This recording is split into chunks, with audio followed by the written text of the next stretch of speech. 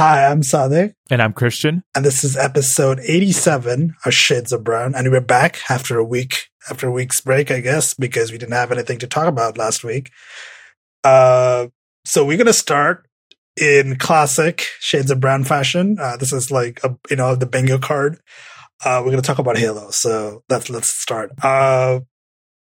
Huge news this week. Microsoft confirmed that Halo Master Chief Collection is coming to PC, the Windows platform. So let's start. By Christian. I'm gonna let you just get on it. Like, what are you excited about? Okay, so the one thing that I'm hoping, and if Microsoft, and there's no reason it shouldn't be there, but I'm hoping is that this has crossplay, and that's what has me the most excited. It hasn't been confirmed yet. So obviously for matchmaking, right? For matchmaking, obviously make crossplay like an opt-in thing for any sort of competitive play, but there is no reason for a port of the Xbox version, right, to not at least be able to do co-op or like custom matches with people on Xbox and PC. So just the thought of being able to play Halo with all my PC buds is like now actually a pretty like feasible. We can have like LAN nights, we can have like campaigning through all the co-op. It's just like all this good shit. Because here's how it's going to work. So Master Chief Collection is coming to PC. It's coming to the Windows Store. It will be available at Games Pass. Not confirmed for Play Anywhere, although I'm going to assume it is because it'd be kind of silly if it wasn't Play Anywhere because it's a first-party Microsoft game. But it's also going to be on the Steam Store. And the only real requirement that might sour some people is that it does require you to be logged into Xbox Live for sort of matchmaking and online play, but it does not require you to pay for Xbox Live Gold. You just need, like a gamer tag. So like if you use the Xbox app on Windows 10, you're basically good to play online with this. And how it's going to come in chunks. So it's going to come with piecemeal game by game. So Reach is coming to Master Chief Collection for Xbox and PC, 4K 60 on Xbox, likely 4K 120-ish on PC if your computer could support it. And it's going to be where you just, I believe the model is you could pay for all the games or just piecemeal if you want to, but multiplayer is going to be separate, right? So like with Xbox, so Reach is going to be, multiplayer is going to be included for free, but if you want to play through the campaign, it'll be like a microtransaction or like a DLC bit for probably like $5 if ODST was any indication. And I imagine they're going to do the same for PC, where they'll just give you multiplayer, assuming you haven't already purchased it or gotten it for free on the Xbox or you're not using Games Pass.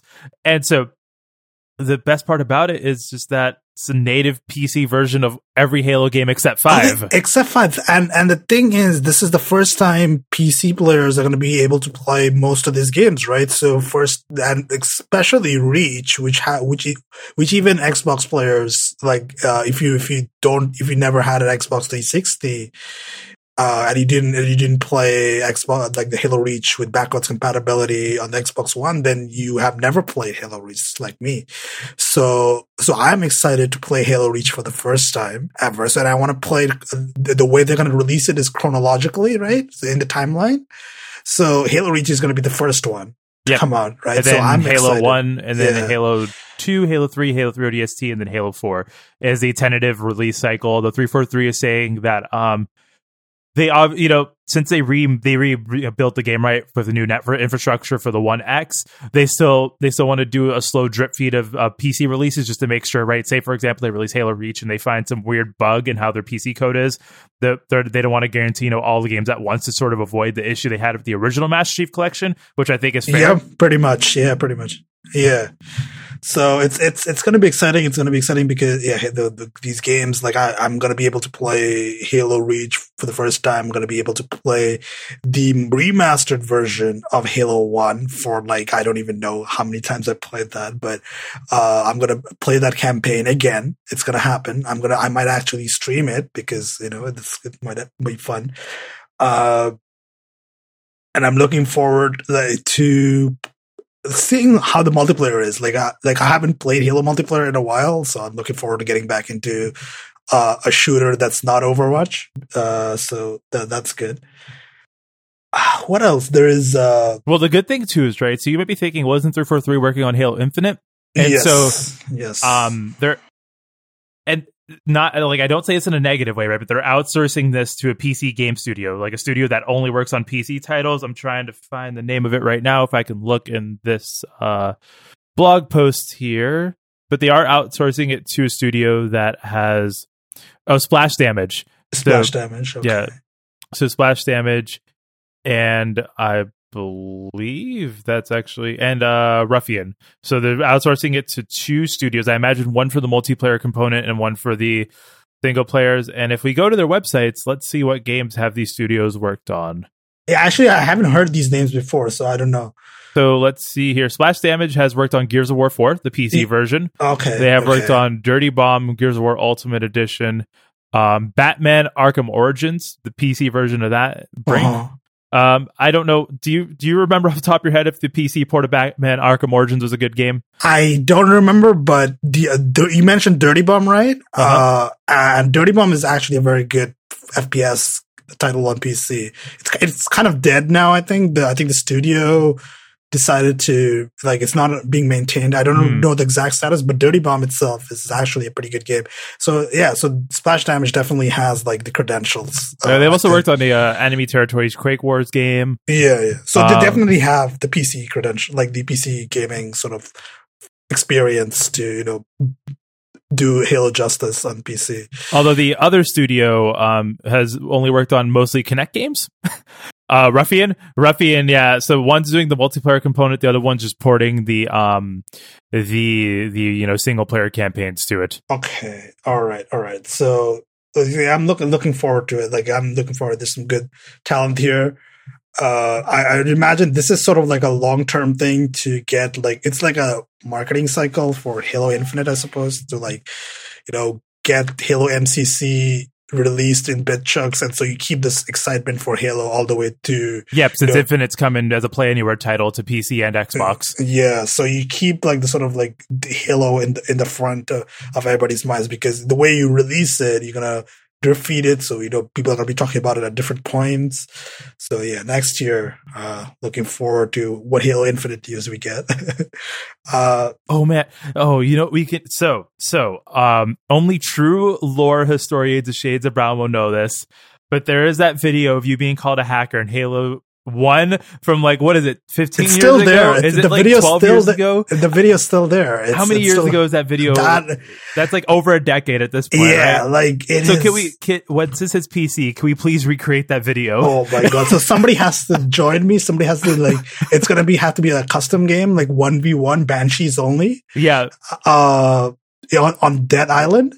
Let's go. And someone's gonna just call you a hacker, and then we can have like a comparison clip of it. Oh my god! So the person who calls me a hacker and then just leaves, right? Yeah. So like that's gonna be the like holy, like we can recreate that. Like if custom games are going to be available, then So the thing is that, do you think they'll just port the campaign of Halo 5 over eventually? Because think about it, the multiplayer is there, right? Yeah, the multiplayer, Forge is there. Forge is there. So like, I completely forgot. Forge is coming to the PC for all of these games. So that means that the PC community can now build custom game modes, custom maps for all of these Halo games. I mean, it's gonna be lit, I guess. So assuming this port is done right, though, do you think that this is gonna be a game that'll just like be like, maybe not like huge just from a player's base, but have a healthy one if 343 like just maintains it properly? Yeah, this could actually have like a long-term tail of, like, you know, being a solid like release that people are playing for years, because if the base is strong and it runs well and there's custom moddable or custom maps content, then it's going to have a long life, I think. And especially too, right, there's not really a good arena PC shooter right now.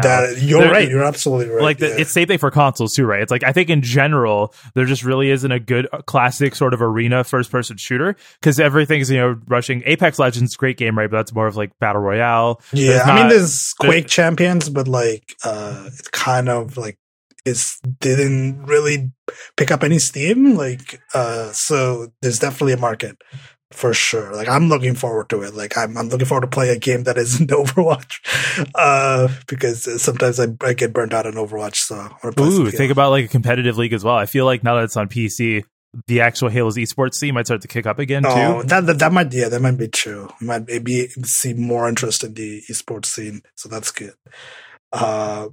So that's Halo. I think anything else to talk about? I just really hope 343 doesn't fuck it up.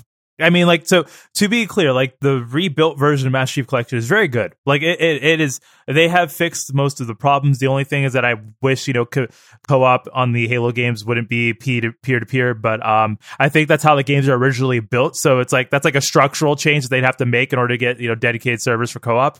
Yeah, it's just, I don't think just like co-op. I think I don't think peer to peer is bad for co-op. I think peer to peer actually is pretty, like, in a co-op sense, I think it's pretty good. Because like adding a server there just adds a little bit more complexity. I think peer to peer is good.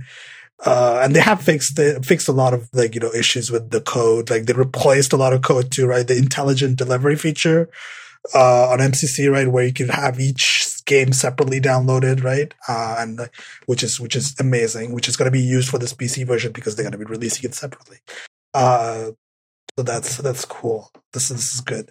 All right, so let's move on to something. I don't know if it's good or not because it's just beta software. We're going to be talking about Android Q. So Android Q came out in the first beta, came out this week, right? I think sometime this week.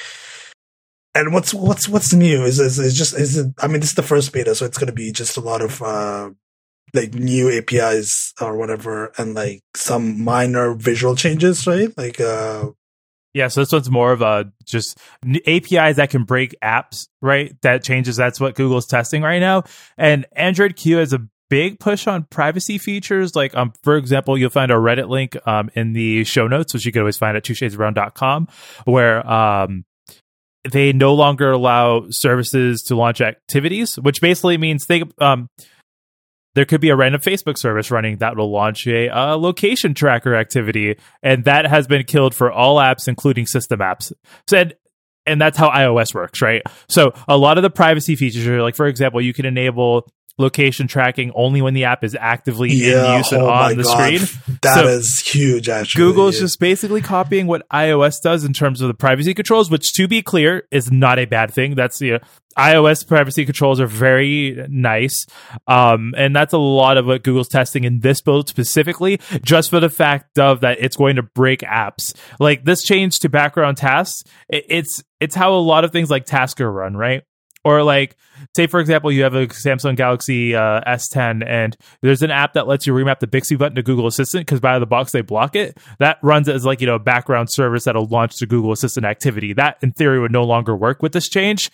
But I think for the benefits to privacy, Google making this change and pissing off Facebook and some indie developers is a better move in the long run for users. Yeah. There's also a new sort of theming engine. I think it's sort of like a...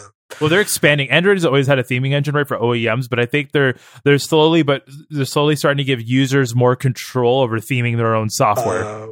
And they're probably going to put the notch in screenshots. I hope that does not make it to the final build because that looks absolutely ridiculous. Like, why would anyone want to see the notch in the screenshot? I don't understand. But that's the thing. What else? So there's the new share menu, right? The new share menu apparently got some serious optimization. So, and it like,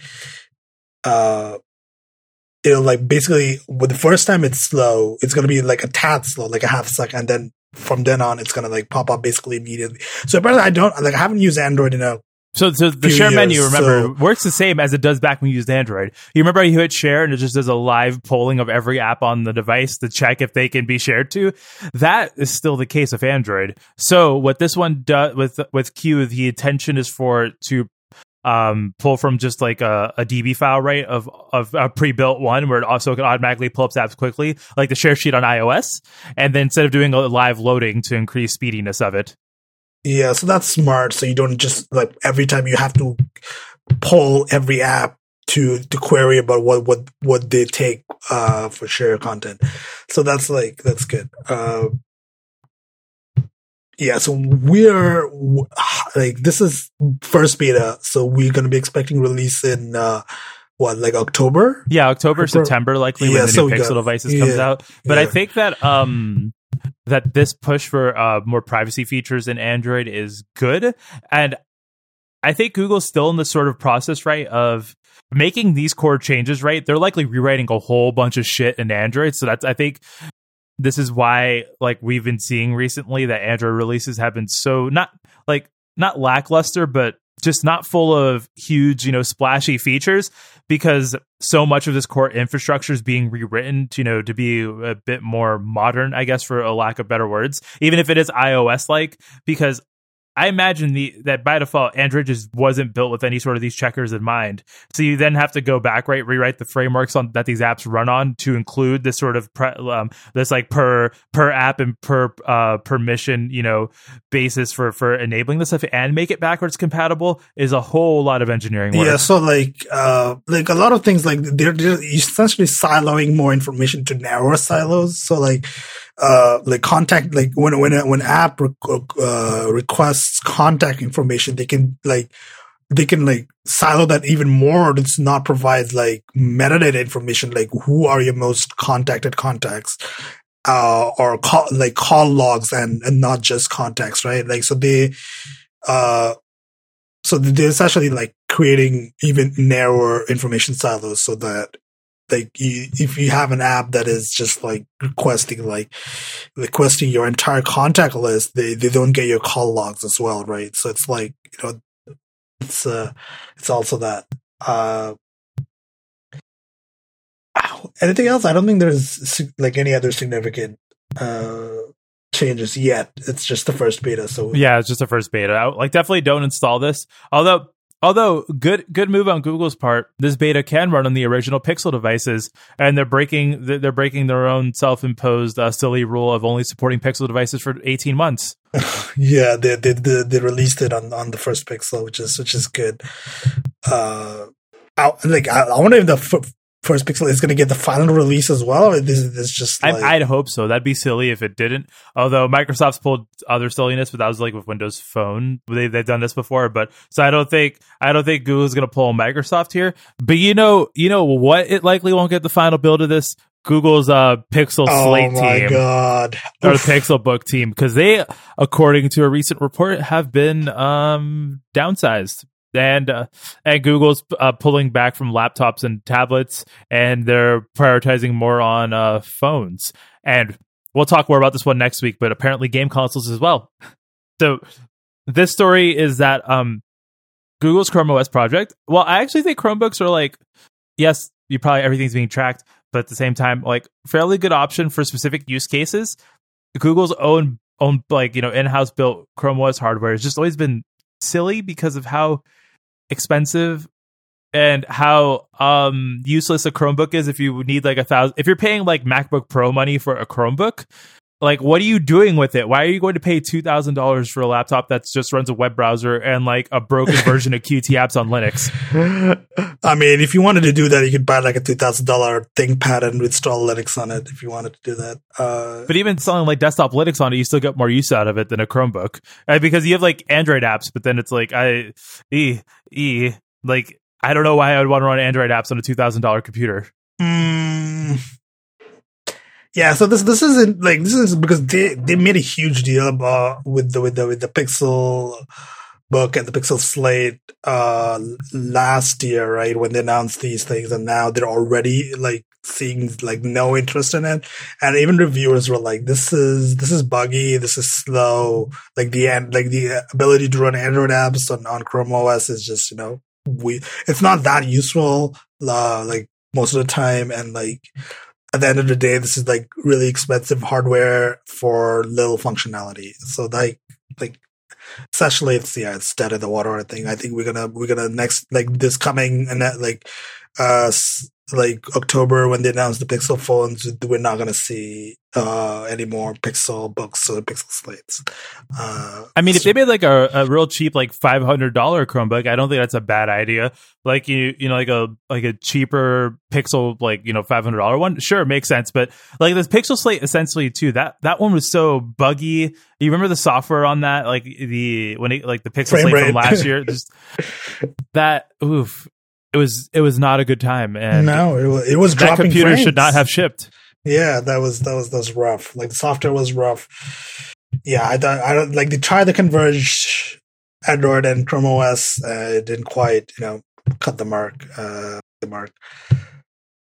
So that's unfortunate, but that's what it is. And we're gonna move on to our this is like the big tech poll story. Everybody's talking about it. It's huge right now, and it is Apple versus Spotify. So Christian, I'm gonna let you lay the groundwork of what is actually going on here. Like, what is Spotify saying here? So the App Store has a couple of policies. And the specific ones here that are being questioned are how it relates to in-app purchases.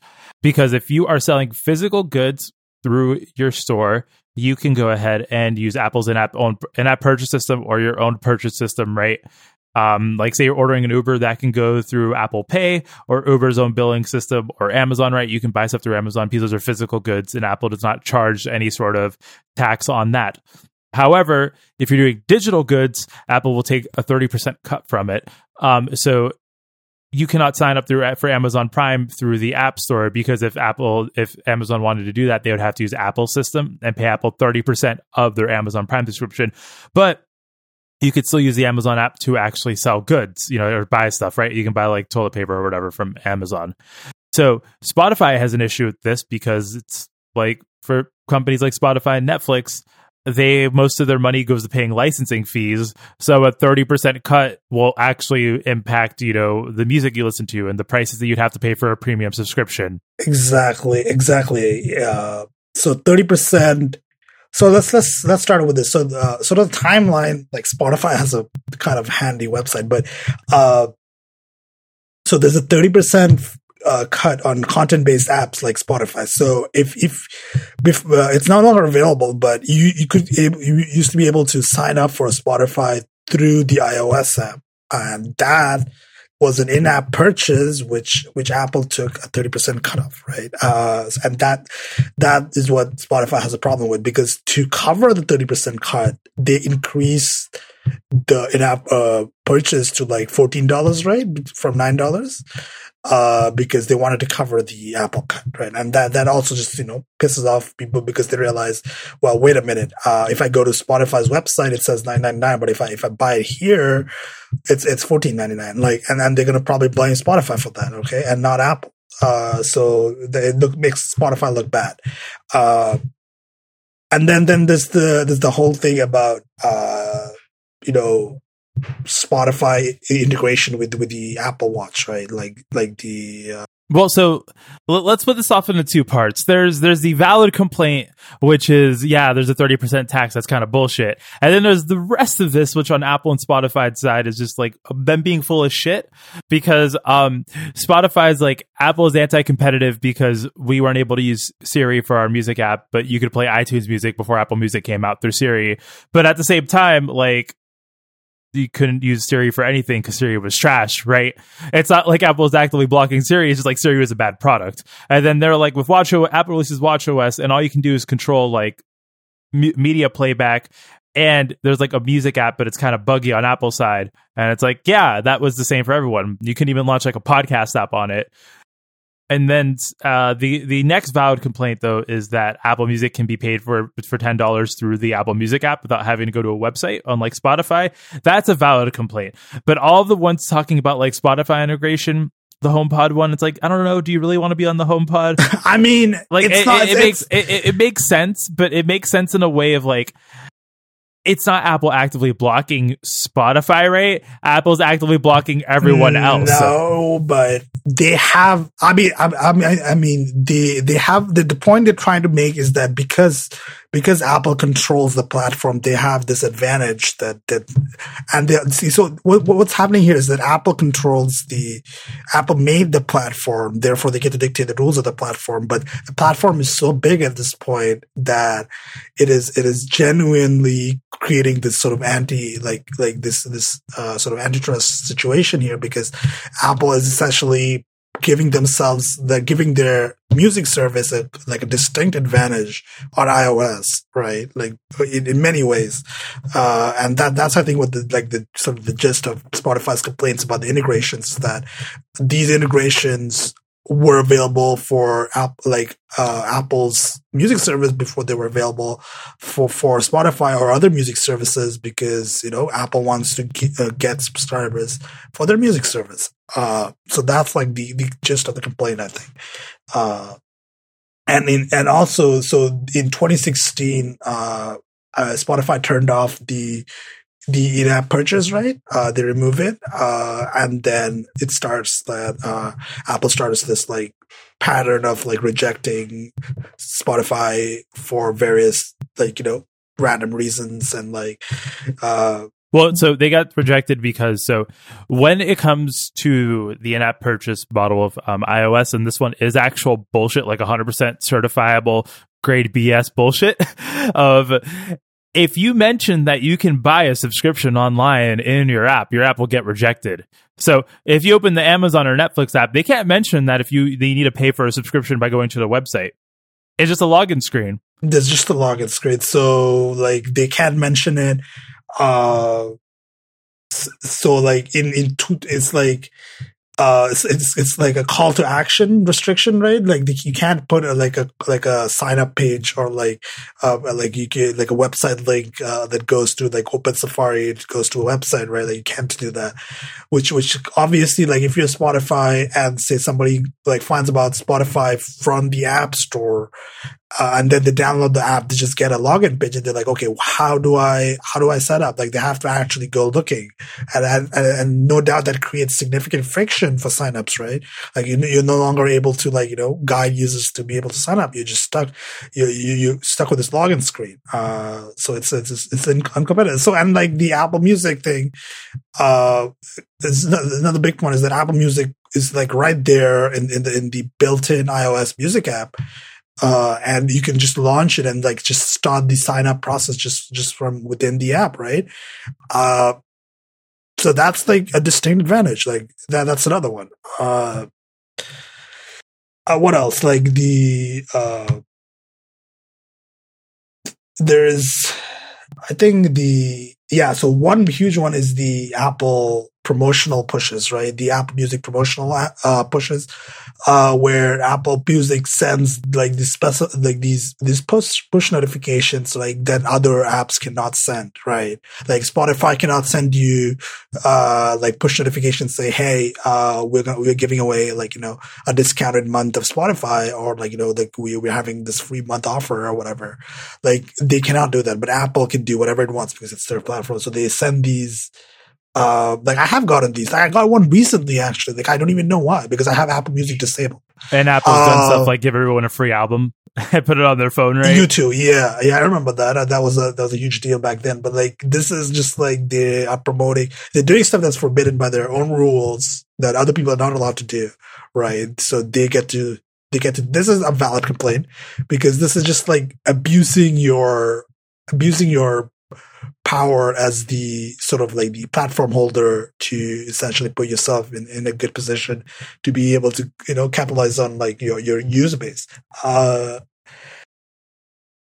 then like what else? So this, I think those are like the real I don't think there are any other specific real complaints like like they mentioned like the podcast recommendations thing, like Apple like arbitrarily decides to prohibit use of its API to recommend podcasts to users. I mean, I don't know. That one too. That's a questionable one, because Marco was talking about it on Twitter, and he's like, I don't know what they're talking about with that one. So that's that. But so Spotify decided this week that they are going to file a complaint with the European Commission, the European Union body that handles antitrust issues. So they filed a complaint. And the EC is going to be reviewing the complaint. Of course, that's all they said. I think at this point is that they're going to be reviewing the entirety of it. And we will see if this goes forward to some sort of regulatory review and action, right? We'll see. Maybe Apple gets fined here. Like, I think several lawyers have mentioned that Spotify does have a strong case in the EU. So it is. We will see in a few years. I guess we're going to have to keep up with this because it's not done yet, for sure. Yeah, but Apple's response to this, however, was bullshit. So Apple's response was like, oh, wow, we've done so much to curate this app store. And these are the rules we set for everyone. So Spotify's playing by our rules, which it actually isn't Spotify's argument, right? Spotify's argument is that these rules are fucking bullshit, not that we're not playing by the rules. So Apple's just like, yeah, they're playing by the rules and everyone else will get treated the way, but that's not the claim. Yeah, but like, that's like saying like, yeah, everybody, they're playing by the rules, but like the rules are made by you and you get to choose when to apply them. And you get to flout your own rules, like, you know, the promotional push thing, like that is absolutely a violation of their own fucking rules. So it's like they don't get to say that they're following the rules. Like, that's a non-argument. Like, that is not an actual argument. Like, that's just distracting from the issue. Like, that's not what the point that Spotify was trying to make. This whole statement from Apple is disingenuous and like just trying to distract from the actual issue. And I think it's actually bullshit. Yeah, especially so because with the in-app purchase system, all Apple is really being is just like not like a merchant processor, right? But like basically like a middle person who just process transactions. And in the digital space, 30%, it's actually digital fees are fairly high, that's normal for it. But like in most other places, like most per transaction is usually like 0.05% of it, like 10 cents, 5 cents on each transaction. That's mostly for physical stores based off my own experience. But I do know digital tends to go a little bit higher just because of how the margins are based off of, you know, you're not actually selling physical products. But Apple's is still pretty high, not compared to other app stores, but compared to other platforms for just processing a transaction. The processing fees that Apple charges is far higher than most other actual like processors. So Apple gets to make the point that they provide like this platform, like they have built this app store, right? They have the infrastructure, this global distribution platform. Like they maintain the operating system, so they can probably justify the 30% cut. But I don't think I don't think Spotify's argument is that the crux of their argument is that they're sort of alluding to it that, you know, the 30% is unfair, but they're also at the same time, it's not like the cut that's the problem, right? It's like the whole thing around the cut. Like, it's like Apple. Well, their actual claim to the EU is off of the 30% cut. Oh, okay. So that's their actual claim to it. Okay. So that's what I'm saying. I'm saying that for other, so of course there's always going to be a transaction fee, right? But most places, most merchant processors like tend to just charge like a flat rate, right? Not a percentage of a transaction. So it's like 5 cents per transaction, 10 cents per transaction, or however that works out, right? And so 30% of a whole transaction is a lot more than that. And so I think that's what Spotify is arguing about. Because if you pay through the app, right, Apple uses their own whatever merchant service, right, to process that card and then get the funds moved over to Spotify. That's the core of the issue. They're likely going to throw in the other stuff about Apple's lock-in on the platform as well, but I think that needs to be a separate case. And this one is specifically just about, right, the 30% cut. Right. Okay. So understandable. So this is, we are going to have to wait because this is right now just Apple is just posturing and, you know, making up, like, they're just like essentially like, hey, look at all the good stuff we do, right? Look at all the things we have built here, right? Which is just not even like addressing Spotify's concerns directly, right? They're trying to, sort of distract, Yeah, and then Spotify responded by calling Apple a monopolist, which they are. Yeah, I mean, like the way they're a monopolist is that like they create this dominant platform with majority market share in several countries, right? In the United States and in the UK, so like significant markets that are like high value. And that Apple has a significant market share in, and that they're controlling music they're using like that dominance to muscle in their music service. So that's that. What else is there? Like, is there anything else that we need to talk about, or is that? I think at the moment that's all we really know about it. But this is sort of like you're alluding to earlier. It's going to be like Apple v Qualcomm, right? In terms of how this is going to progress over the upcoming years. Because I do feel like eventually my own game theory is that this is going to end up just being Apple caving before regulators come in and them just lowering the percentage. So, what do you think Apple's going to cave? Like, is if Apple caves here, it sets precedent, right? Right, it sets precedent for. Yeah, but if a court rules, that's a you got to follow the court. If Apple caves, they can dictate some terms, right? But if a court rules, then it's just what the court says. You're right. So, so right now we're going to have to wait for the European Commission to, decide that if they want to move forward with like a full case, I guess. It's still being reviewed. It's sort of like how the Supreme Court in the United States reviews cases and they decide which ones they want to tackle and which don't. So we're going to see. This is no doubt going to be something we're going to come back to in the coming months or years even. So look forward to that. I think that's it. I think that's a good place for us. Yeah, because it's a good place to wrap up because we got GDC coming next week. So there's been a lot of Xbox rumors and Google rumors that we've kind of been mentioning them, but we're gonna wait until GDC's over to talk about it because I'm definitely excited for what Microsoft and Google have to say there. Since I think that the next gen stuff I think is more cries in Jim Sterling voice, everything as a service. Oh my god, yes. Streaming games as a service is going to be a big theme this year. Look forward to it. Or don't, I suppose. So as always, you can find us twoshadesofbrown.com. Give us feedback, contact at twoshadesofbrown.com. If you're a huge Halo nerd, feel free to send me messages about which Halo game you like the best, etc., etc. You can find me on Mastodon at staticsafe at mastodon.zombocloud.com. And Christian, where can people find you? You can find me online at chosa.online. You could also find me at 10forward.social/Josephine. Yep. And with that, goodbye. Bye.